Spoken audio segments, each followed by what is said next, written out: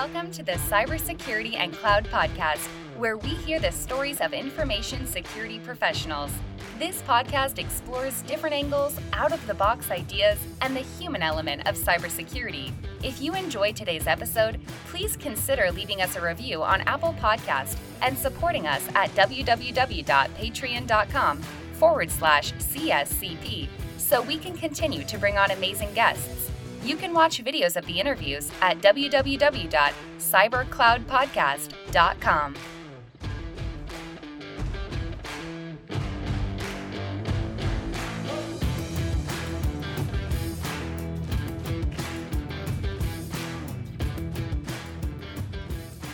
Hello everyone, we are back with the second part of this second season, and today we have a special guest, a friend, Emma Hefner, that is coming and discussing with me about starting in cyber. She's a cybersecurity student. She just embarked in the Twitter space, in the cybersecurity space. So we explore a lot of in and out on how to start in this field, what to look at, and how to expand with the community, get engaged, and really get the best out of the community to get ahead of everybody else. And because it's a very competitive job, especially at the beginning, I hope you really can get everything that we can squeeze out of Emma.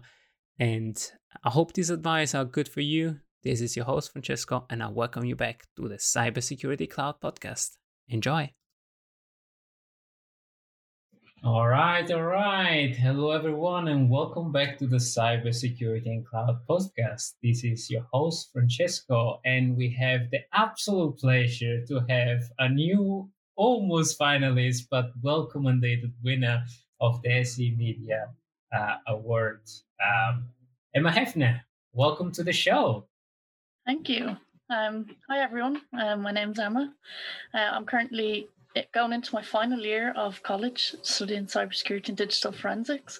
And I also work as a part-time security analyst at EdgeScan. So we cover full stack web vulnerability management. And yeah, it's been great. It's been a pleasure. While I also do that, I'm also a chapter lead of the OWASP Dublin alongside Denise and the other co-leaders. And through that, I've kind of got involved in the industry. You can find me on Twitter. My name's just Emma Hef. And yeah, so loving it so far. And that's kind of a little bit brief introduction of what I do at the moment. And yeah.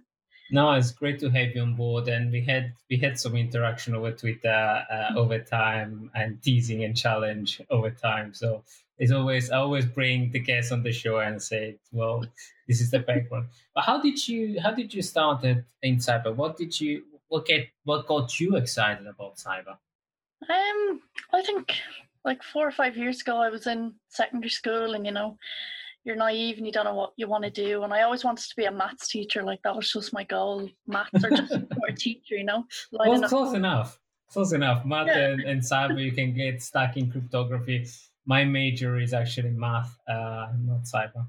Yeah. Well, it's a double major, cyber and math. So it's close enough. Yeah, like it's been useful, like having the interest in maths. And I'm sure that I've done cybersecurity camps. So they were kind of for, students just trying to join college and not sure what they wanted to do. So got involved with that. And that was, it was a massive eye opener to what the industry has. And, the lack of women was a bigger part as well to play. So, came to like the end of the year for college and our school and, picking what college you want to go to. And I just fell into one course and, I've loved it ever since. So that's kind of, I started, through like a general mainstream, but through that, like jumping onto Twitter and getting in with the industry was a massive one. And getting stormed by the Twitter InfoSec family and the Twitter drama, the InfoSec drama. Yeah. You got already a taste of the InfoSec drama, or it spared you for now?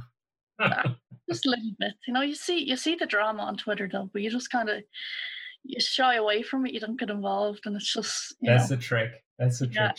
Don't get involved in the drama. Otherwise, you're gonna.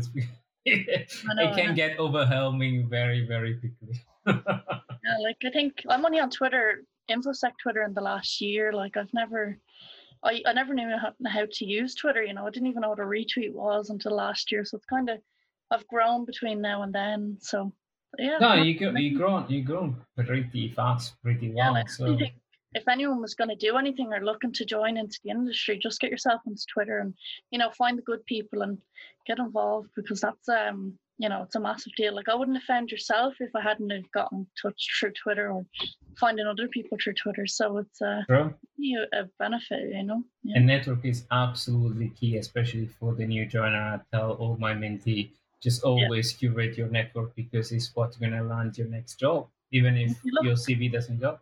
Yeah, like we're in lockdown at the moment, so there's no conferences to do networking or. Well, there is a lot of conference happening, but they're all virtual. Yeah. We have the hours all day. But before we touch on that, what's your view on the industry? Since you're new in the industry, you're new on Twitter. I'm really interested to hear your perspective on it. I think for now it's kind of. You'll find the good people. You'll know who the good people are if you're using Twitter as such. And the people that you want to listen to, sometimes you have to remember, like, you can trust people, but verify what they say is a massive phrase to try and keep in your head, and always be wary of who you're talking to. Like, you could be talking to a future employer, so it's important to remember whatever you post on social media is going to be out there. Or you speak to someone at a conference, you don't know, they could be your boss in 5-10 years, and you kind of have to keep that in your head, regardless of who these people might seem to you. They could end up being someone that you're trying to get that one job that you want, or jobs.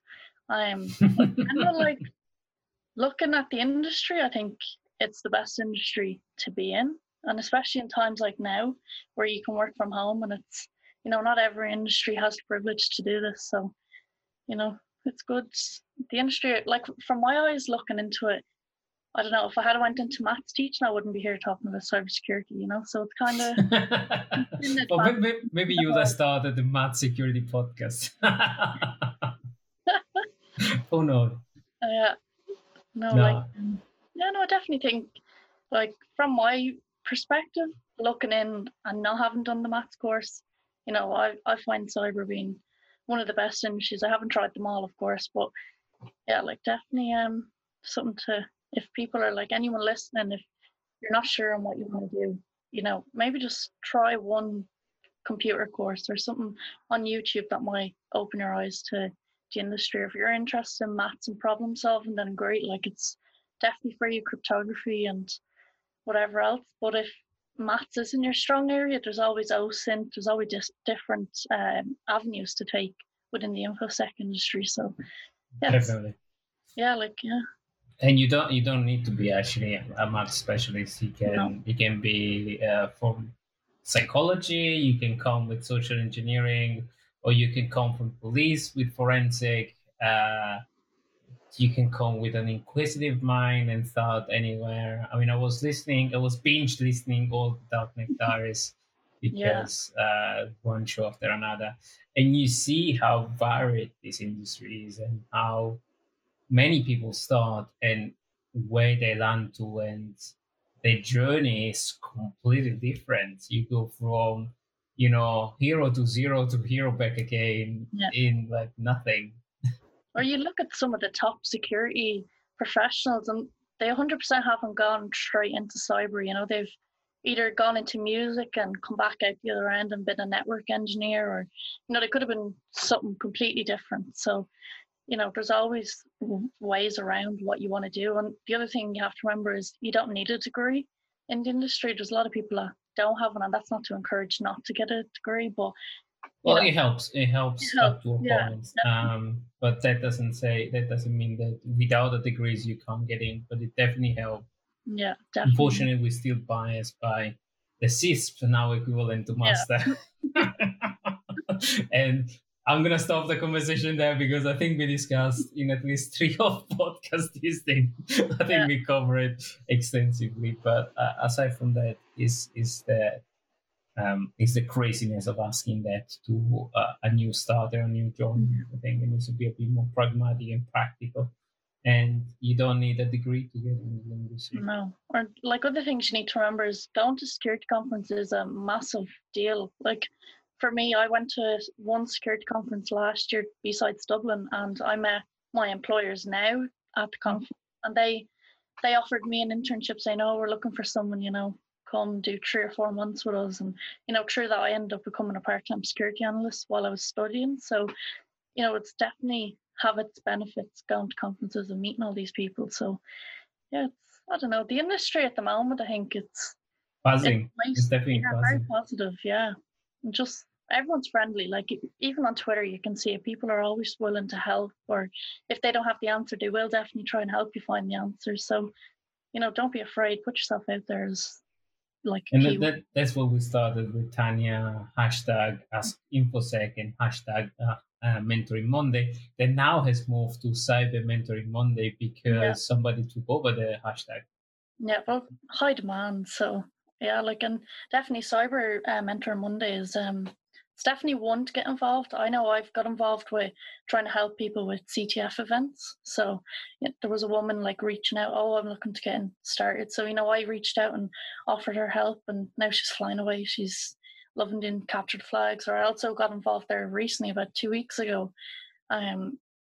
So I opened up a Discord group and I made a whole channel, and invited everyone to come along, and we'll do CTFs together. And just so that it's a daunting experience anyway when you start in the industry, or you're looking to just find some buddies, and it's and it's great, and it's great to give back to the community. It's great the fact that, as you're saying, you're doing exactly what's right. So demystifying I can't mentor because I'm not a super expert. It doesn't matter. It just give the knowledge and grow with other people and teach each other out. So mentoring is a little bit of a body-to-body exercise, and people growing together, as well as the more traditional mentor that has a bit more experience than you and guide you through. But that doesn't stop you from doing what you do. It's absolutely perfect. I think you need to link and collaborate with everyone. It's one way you're going to grow and learn. You're not going to know it all, regardless who you are. You might be the expert, but we never stop learning in this industry. There's always new exploits, new technologies involved, and so. Yeah, also, if you get into cyber, you will never stop learning. If there is one thing, it's cyber, because you need to know a little bit, a mile wide and an inch deep of everything. Yeah. I think, was it the CS motto? I think it was the CS motto. It's a mile wide and an inch deep. You need to know a little bit of everything. Yeah, and it's definitely I think college for me, that's really shown me kind of, we've got a broad spectrum of what to learn and what we should know, or things that we should delve into. And I think it's important to have an understanding of each area. So it's definitely important. Thank you for saying that. College shows you the depth, and then you choose your path. But I think it's definitely, because I'm doing the undergrad at the moment. So 4 years of my level 8, and then I'll go on and do my master's, and that's when you're going to delve in and be like, "Oh, I want to do cryptography," or "I want to do OSINT," or whatever you want to do. You just narrow it into yourself, whatever you feel comfortable with doing. But yeah, it's a tough call to make, though. It's hard. You're going to spend 2 years at this one topic, so you need to make sure you love what you do. Yeah, but also take the chance. I mean, all the learning. I mean, cyber is so variegated and so wide that even if you learn about cryptography, it doesn't matter that you jump on something else later on. It will always come handy, especially as you grow. If you want to grow inside a CISO position, then you will find that, you need to know a little bit about cryptography anyway, and a little bit about network. And so it doesn't matter. And I see your CCNA up there. Oh yeah, my book. I have a whole shelf. I used to be a Cisco trainer, so yeah, it's my Cisco 31 days. It was just because we were doing the Security Plus course as a part of the modules this year. So my dad had the book, from studying and doing networking, so it was handy. No, it's definitely a good, and I have plenty of books, so you can borrow them whenever you want. But it's definitely a good. Hey, Francesco here. A very quick message from our sponsor, and then we return back. This podcast is brought to you by the generosity of NSC42 Limited, your cybersecurity partner. Cybersecurity is complex and different for every organization, and you need the best tailored service to make sure your customers' data is safe and sound, so you can focus on what's important, focusing on your clients and bringing the best and safest experience. NSC42 Limited can help you during your cloud transformation, cybersecurity assessment for your compliance checklist on premise and on the cloud. Want to know more? Visit www.nsc42.co.uk to get your free quote. Learning about stuff, being curious, and being inquisitive, I think is the quality that you need to be in this field. Is what gonna make you good cybersecurity. And I was discussing with one of my previous guests in the previous podcast about you can join the industry because for the money, because there is good money in the industry, but in order to display excellence, you need to be really passionate because you need to dedicate a lot of time in research, learning, studying, continuously updating. And if you're not passionate about it, it's going to be really hard to put all that time. Yeah, what do you think? Going for jobs, employers look for the passion. They don't look for the technical skills. So no, half and half. Well, yeah, I think it's mostly you need to show that you're willing to learn, and if there's something thrown at you, you need to throw yourself deep in and just do it. I don't know, it's kind of at the moment for me that's how I see it, but obviously there's people out in the industry that have a lot more experience in the hiring and everything else. But at the moment, I think show that you have a passion and you're willing to learn, and obviously as much as you need the technical skills, we need the soft skills like communication skills or report writing is a massive one. It's one I've learned through having worked in the industry, kind of with pen testing reports and stuff, and then throwing them back into college. It's become, a great help. And yeah, it's at the moment, that's like a challenge for me, trying to soft skill balance. Well, not so much soft skills, but trying to balance that you can't have everything technical. You need to have the communications. If you can't write what you found in a document or in a pen test or whatever, what good is that to anyone, So yeah, I don't know. Not only that, but presenting it, discussing it, winning the attention.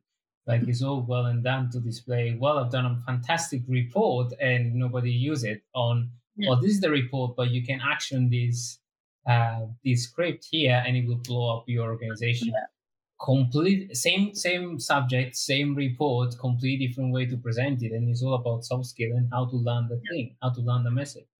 And I can't stress enough how important it is in our field, because we deal with computer from a day in and day out. We're not, aside from the social engineering aspect of our industry, we're not used to deal with people. No. So yeah, because we're hiding behind a computer 24/7. You're not really interacting much. So, and especially now during a lockdown, you might interact with someone through a Zoom call or a Microsoft call, but it's not the same as a. Well, there is the diversity aspect of our industry that welcomes also people that are sometimes more struggling from autism perspective, or they're extremely introvert or awkward around. They're not social, so it's an industry that it serves well this kind of people, because offer them a possibility to not stay connected. If you're a developer, you can just stay in a location, not talk to anyone, and just interact with your computer and receive a short list of tasks to do. You do the task, job done. You haven't spoke with a single human being, right? Yeah, I suppose some people enjoy that aspect, but for me, I like interacting with people and learning. And when you're in the office, it's a completely different environment, because you're bouncing banter back and across the office, or you can go for lunch, or where you're at home and it's just you and your computer in your room. So yeah, I think everyone has different views on this whole lockdown and working from home. Most people like it, most people won't. So it's. Yeah, I think it teaches. I think it does teach us that it's possible to work in this way, to offer this option for people that want to, or not for other people that don't want to. And we're gonna be forced in this kind of new environment for another little while. But I think personally, what we're gonna get out of it is the learning exercise that we can work in this way. Yeah, and I think it's massive for companies. Our whole company went completely remote. So for companies to just go remote and globally go remote, it's a big deal, I think. Maybe for companies that are global. I mean, some of my clients were global, and they were a little bit more used to work in this kind of new way and environment because you're forced to. You global. Everybody is sitting somewhere else. But maybe for organizations that are more local, that's the one that are struggling the most because they might not be digitally adept and they might be forced in this transformation out of the blue. Yeah, so it's a tough call to make, you know. Everyone have their ups and downs with the whole situation, but I don't think you'd be able to. I mean, you wouldn't be able to control that kind of situation. No. You're forced to digital transformation, and you either jump on the bandwagon or you just say, "Well, I'll close the business." And some have said that. Some have said, "Well, everybody stays home. That you do the best that you can. Not everybody can be lucky if you want to be, and I'm quote unquote lucky, to be in this digital transformation age. So we got to keep the job, but I've seen a lot of people burned out because of, it's very stressful at the moment, especially for cyber professionals. I don't know about you, but it's tough. I think it's tough for people that own their own companies and, because they're small and they have to do on-site work and stuff. It's a big loss because, that's one of your clients if you have to go on-site or whatnot. So I know a few people that their business has kind of been ruined in that sense. We'll get there though. I think we're all on the right track, and tech is just, it's incredible that people will just reach out, and if you need help, they'll try and help where they can. And so I think we're getting good positive attitude. I like that fact. Good job, Emma. So where do you see yourself next? So once you finish university, what's your next step? What's your next goal? I think I'm going to go back and do my master's degree just because, I have all the time in the world to do everything else. And I'm straight and narrow. I want to get the doctorate, but I'll probably have to wait a couple of years after, just get more experience under the belt. And I think master's is next on the card. If not, I'll probably take a year out and work in the industry for a full year and then go do the master's. I'm just waiting to see if one of the courses opens up in one of the big universities here. So wait and see what happens there. But at the moment, I'm kind of open-minded. I'm not 100% sure what I want to do. I'm kind of like I'm following Mick Moran's journey. I like the way he went, from the Guards then up into, a national. He's out in France, I think now. So he's kind of an inspiration. Or like, do you want to go to the pen testing side or the forensics or, some CSI sort of stuff? I don't know. So at the moment, I'm just looking at the industry. Looking to see which I like the best. I don't know. I kind of like networking as well. So I'm very open-minded. I'm, as you say, like a jack of all trades. You need a little bit of everything. And if I can give you a suggestion, it's like layer on, so network, operating system, and then you go into pen testing. You go pen testing day zero, you don't have that. Maybe you learn on the job, but you don't have that structure, that a layered approach. And that's why I like university, because it gives you a layered approach, and then you're ready to go and attack the market and attack the industry. But maybe it's definitely important. Comparing courses in the colleges as well, there was a massive thing. I'm talking to some of the girls out in America and then looking at the Irish curriculum, and it's very different. Like, they're very focused on either doing one section of InfoSec or you do all sections of InfoSec in Ireland. So I think we're lucky in the sense that we get everything, whereas some countries actually, they just delve straight into, let's just do pure forensics or digital forensics as such. But I think US is more specialized, is more focused on engineering, and with the good and the bad that comes out of it. They're very, very engineering focused. Here we very tend to be expensive as well. That's a different story. And not always you get what you pay for. Yeah, that's true. Close bracket, especially in cyber or in IT, where all the information are out there, just structure and guidance of a certain training. That's what you get. But let's not get political with US and Europe and who has the best. It's not a competition. No, it's not. You just study in the country you are. And it's also back to the networking and opportunity. If you want to work in the US, you have massive opportunity. If you kind of study there, it's easier. I think, you know, a lot of Americans love Irish people, so it's like, you know, you have all these American companies getting in touch through LinkedIn, and you're like, oh, I'm not really, don't want to say interested, but at the moment it's just not the time or the place. You know, you kind of have to take what's within your country and then delve out. Or some people I know have actually emigrated abroad to Australia, so I don't know, like, it depends on where the jobs are, really, isn't it, though? So Yeah, I mean, I don't think Ireland is going to be short of job anytime soon, especially with all the tech company down there yeah, because like, of you don't realize it though. If you go into Dublin, you actually don't see how many tech companies there are until you kind of start going up different avenues and you see Google and Facebook and Amazon and all these other big global companies, you know. without going into Brexit is the only safe way to right now being in Europe and in an English speaking country. And Yeah. also, by the way, is tax efficient for them. So they kind of like them all. So I have a lot of friends down in AWS down in Dublin. So Oh yeah. Yeah, no, massive space down there. yeah, like AWS, it looks good. I've been in there for a few OWASP events and stuff. So it's a very small building though. It's only 2 floors, and then they have a separate building with not the data center though. Huh? The data center are quite massive. Well, yeah, like I think it was the areas I was in. They just seemed, you know, I think there was 200 people on one floor, and the floor just looked tiny. So it's They not used to work office space, so AWS tends to be very, very distributed. Everybody working from home is one of those companies try to optimize the cost and use the office just as a representation. Yeah, exactly. And that's what a lot of companies will end up doing nowadays. So sorry for the landlords. So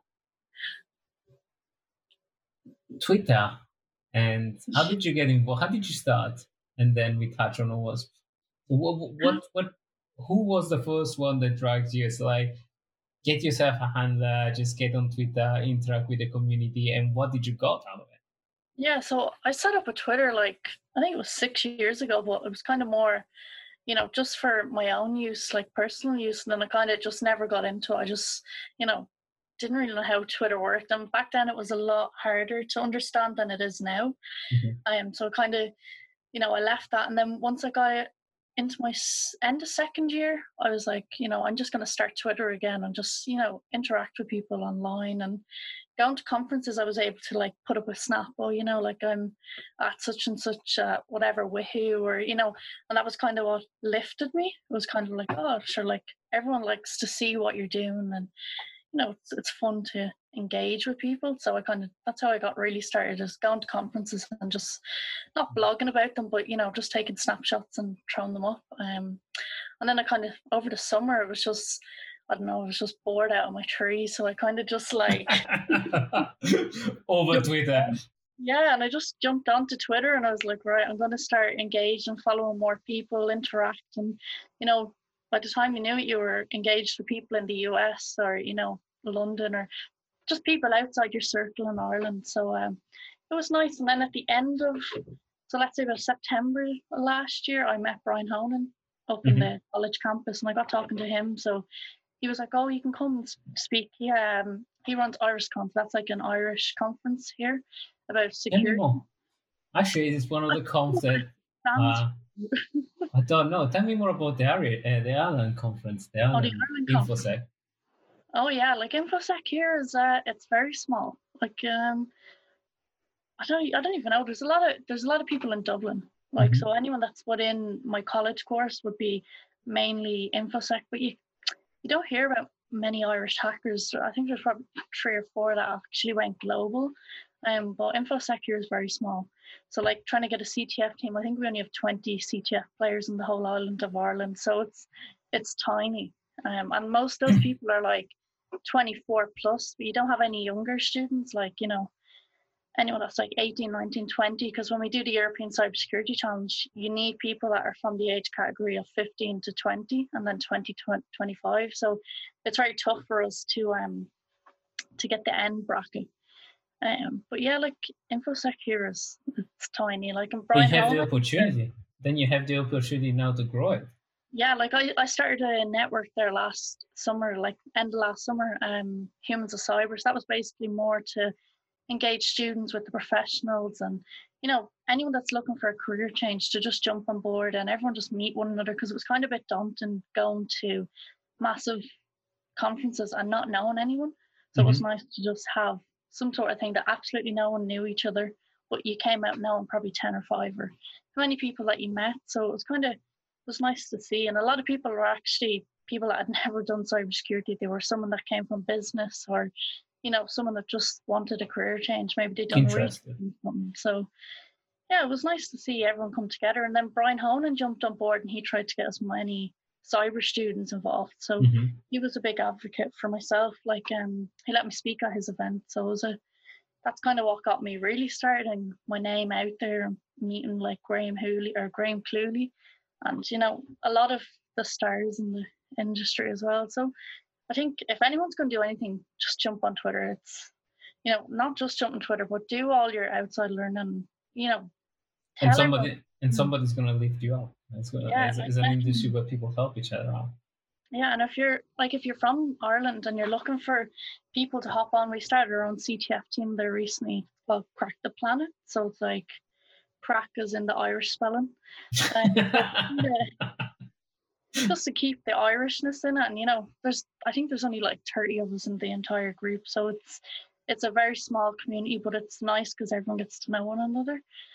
So yeah, like I don't know, Irish InfoSec needs to be up a rank, like looking at the UK, I think they're getting millions to go be trained. Cybersecurity teams anyway, they get millions trained, where Ireland get nothing. We rely on sponsorship from companies, and it's tough because you can't keep an InfoSec community alive here if you don't. And a lot of people travel to the UK. Yeah, the UK is a massive one. I know a lot of people from here emigrate to the UK just purely because there's not enough resources here for us. So unless you go to a college that does like just security, you're kind of lost, so it's but it's nice. It's a little bit nice of people to maintain their foothold and to say, well, I'm going to grow the community here. And I left Italy and the Italian community a long time ago. Little bit of regret, but my heart is mostly English. Half English, half. And I say English in the broader term, not British, not Irish. Like I'm half English, half Italian.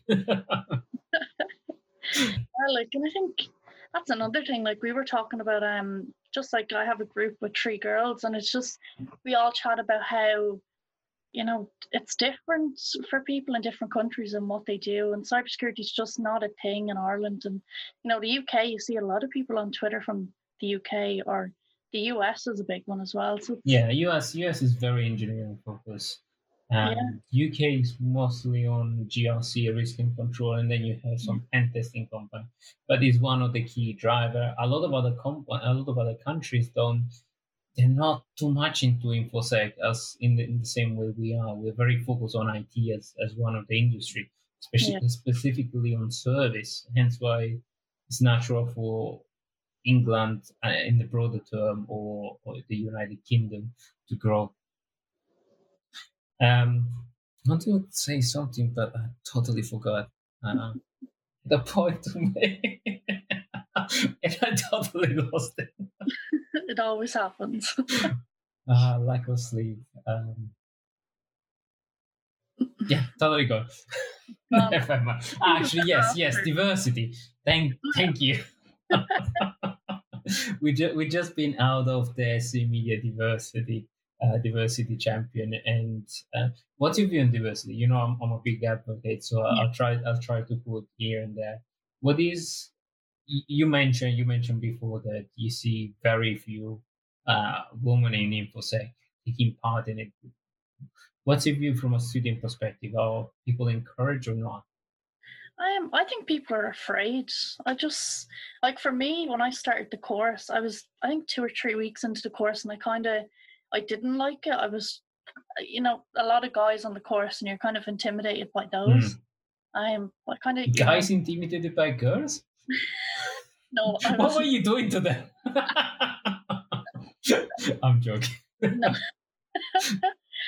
It's just like, I think that's a massive role, if you're the only woman in the class, it's going to be intimidating because you feel like you have to show yourself or prove yourself that you're worthy of where you are today. So that's, I don't know, it's hard to pinpoint what the issue is. I think women are just afraid in general, or they don't being like told. Maybe we need to create a bigger environment where we encourage them from the very early stage, so that it becomes the new norm. It's like, it doesn't matter if you're a man or a woman or whatever gender you want to identify with. It's comfortable because you see other people. As human psychology, it's like, I see a woman, I feel comfortable because I'm in an environment that it's kind of, your brain says it's normal. If you see anybody else around you from a different gender, I think your brain naturally trigger the fact that something wrong.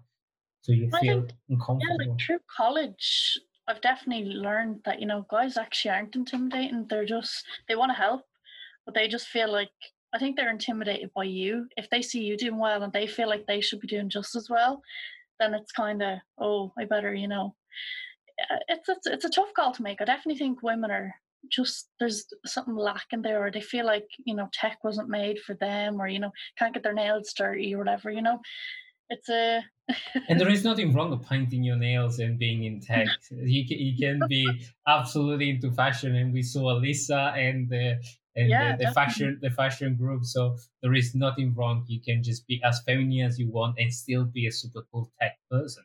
So definitely some of the top not stars, but experts, or technologists, as you like to call people. A lot of them do tech, but you have to have a hobby on the side. You need to do what you love. If you love doing makeup, or you love reading, or it doesn't have to be a tech book. It could just be any book you like. Or actually, maybe it's even better to have not a tech focused hobby, because it's so, I don't know, it becomes kind of an addiction. Where you want to learn, it's kind of a natural thing where it's such a wide field that you kind of are enticed to learn more.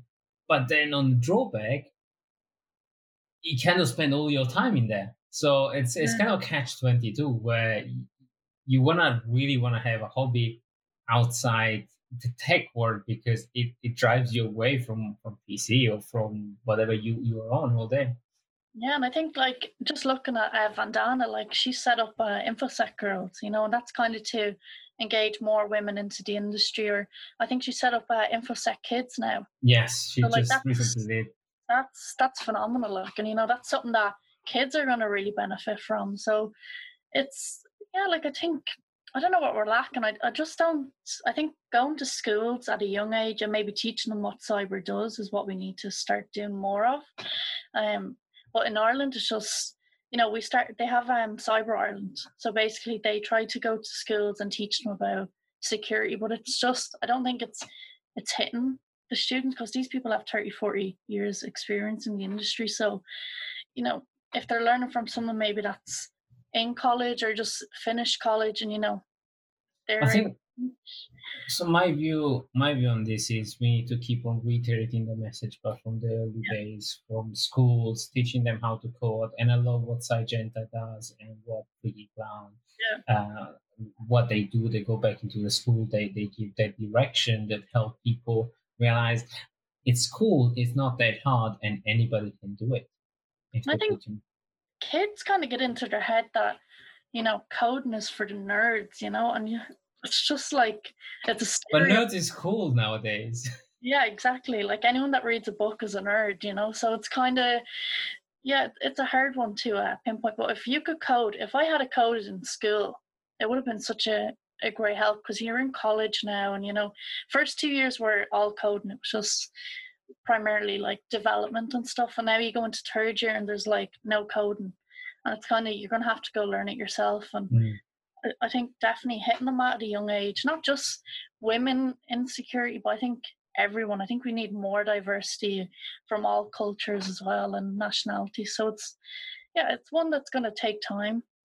They said by 2020 we'll have diversity of 50-50, but we're still here. No, we're way behind. And I think a lot of people mix up the statistics to bump it up. I definitely see a positive push and input with all these awards. So the message and the vehicle for the message, I think, is right.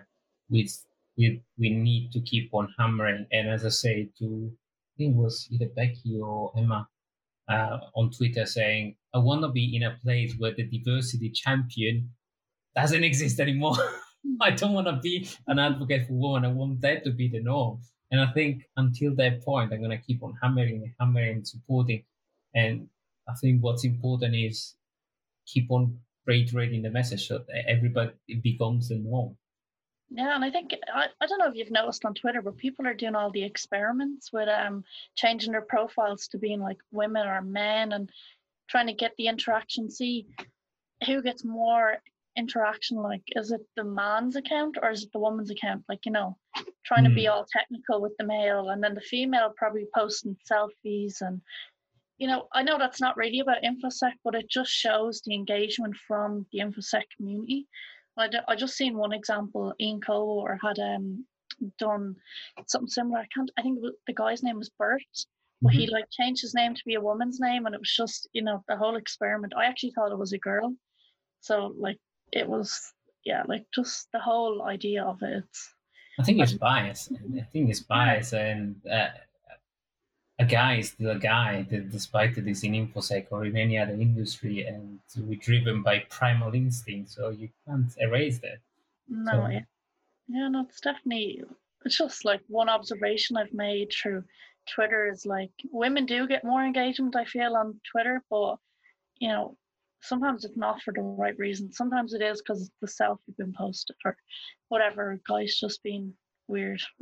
I know, I was discussing that with Chloe, and she's saying guys are terrified to interact with her because they know that she speaks up. And I think on one aspect is a very, very delicate subject, so I'm going to be very, very careful with words. And I say, from one aspect, it's good that there is that scary factor because not everything should be allowed to filter about this message, and somebody should be able to discuss about certain thing or to spill it out. And from the other, it's good to know the boundaries, that not everything is allowed, not just because you are on Twitter, you're behind the keyboard, everything is allowed. There is another human being behind the keyboards. And just it's difficult to find a trade-off between being stopped to talk and being afraid to talk. Yeah, I think you need to draw a line in the sand. It's just don't be awkward. Yeah, like I never had my Twitter DMs ever open. Like I just always had them closed. I just didn't. It's not that I didn't want the engagement. It was just I was afraid I was going to start getting all the messages that, Gabrielle would speak about or post on Twitter. So it's kind of, I didn't want to do it. But when I opened it, people are more like, "Oh, hi, can you follow me back?" Or, I've never received what's the word I'm looking for? Awkward. Awkward message. Yeah, an unsolicited image or anything. Like I've never come across anything like that, but it does happen, and you see it on Twitter. So I don't know. Sometimes it's good to stand up, but then sometimes it causes drama, and you just is it really necessary? So it is true, and we were discussing this with Chloe in the previous podcast. She is taking some step away from Twitter to avoid the drama, avoid this kind of problem, because it's draining. It is draining on you, and it's negative energy anyway. I think what she's done though with women hackers, like I think that's a great idea, and I know that conference is coming up soon as well. So it's. I think it's going on. Well, this gonna air out is the 5th right now when we're recording. This gonna air out a little bit later, but I think it's on the 4th to the 6th. Yeah, so it's going on. Yeah, no, I think I'm getting involved with that as well. So I'm kind of giving a hand at the background. So it's don't great. Become a mini Vandana that gets involved in everything and then she struggles. I always tell her off, it's like, you are amazing, but just keep your life. No, I don't know how people do it. Like they're so involved, and it's great. Like it's great to see. Be careful. My suggestion is be careful. You get overwhelmed very, very quickly. Oh, definitely, yeah. And it's tough when you put yourself out there. You can't step back too much. Obviously, people will understand if you need to do it, but like it's tough to just, get yourself into the crowd and then try and come back out of it. And it's really easy to get engaged and to get all fired up for a great initiative, especially as we are passionate. Yeah. You get engaged, you start something, and then it's keeping the momentum that is the grinder.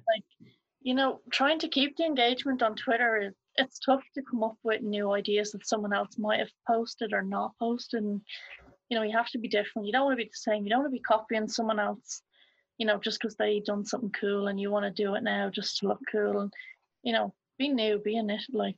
It's training. Just be yourself. Exactly. Yeah, just be yourself. Anyway, we are coming, as I said, we're never going to make 30 minutes.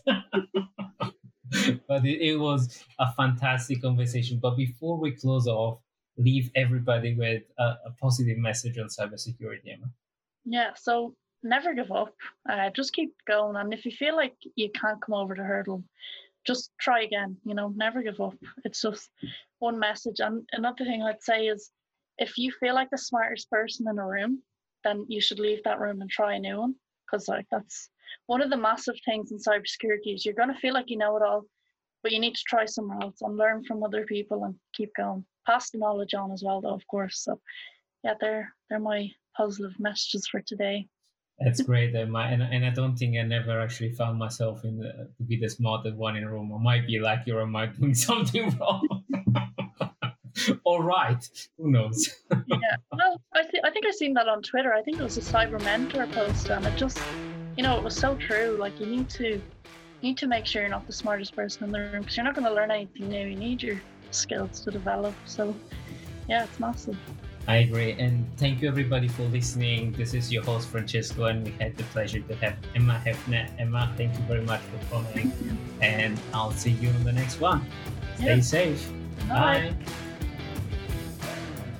We hope you enjoyed today's episode. If you did, consider leaving us a review or sponsoring us on Patreon. It helps us bring on amazing guests and keep the podcast alive and free. Consider supporting us at www.patreon.com/CSCP and watch other episodes at www.cybercloudpodcast.com.